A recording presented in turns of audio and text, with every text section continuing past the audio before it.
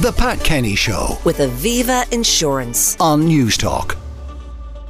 How much are you spending rather on streaming services, Jess, is what we're going to be talking about as prices continue to creep up. The Wall Street Journal reports that Apple and Paramount are in discussions to partner up, maybe making things more affordable. And of course, our tech correspondent and presenter of Tech Talk will explain all. Yeah, this is a really interesting move because the three of us, I think, over the last few years have been talking about just how much we're spending on these streaming services.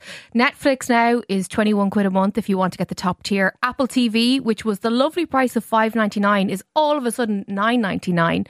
And then you've got the other ones like Amazon Prime. I got a notification yesterday that my Disney was going from $8.99 to $10.99 a month.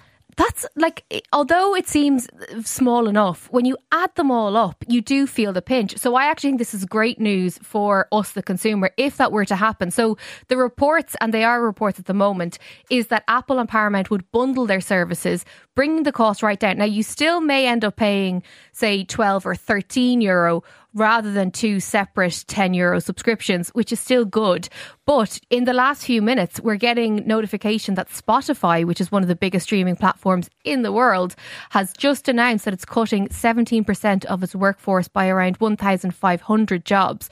So these companies, although they're charging us money and although we feel like we're paying out a lot of money every single day of the week, they are still struggling. Spotify employs around 9,000 people, but the chief executive of the company, Daniel Ek, has just said that they needed to take substantial actions to right-size their costs. So if that's Spotify, which is paying out millions of dollars to podcasters like Joe Rogan or to Meghan Markle, and they're still struggling, it shows that, you know, although this model is successful in some struggling ways, might be in the eye of the beholder. I mean, Spotify might consider themselves struggling, but I don't know how many millions of profit Spotify made last year. But yeah, but I just think the fact that they're saying that they still need to cut costs. We saw this time last year with a lot of different tech companies. Twitter, now X, for example, led the way when Elon Musk took over. We saw cutbacks in Meta. These different online platforms, yes, they make millions and billions in terms of revenue, and they have users who avail of their services the entire time.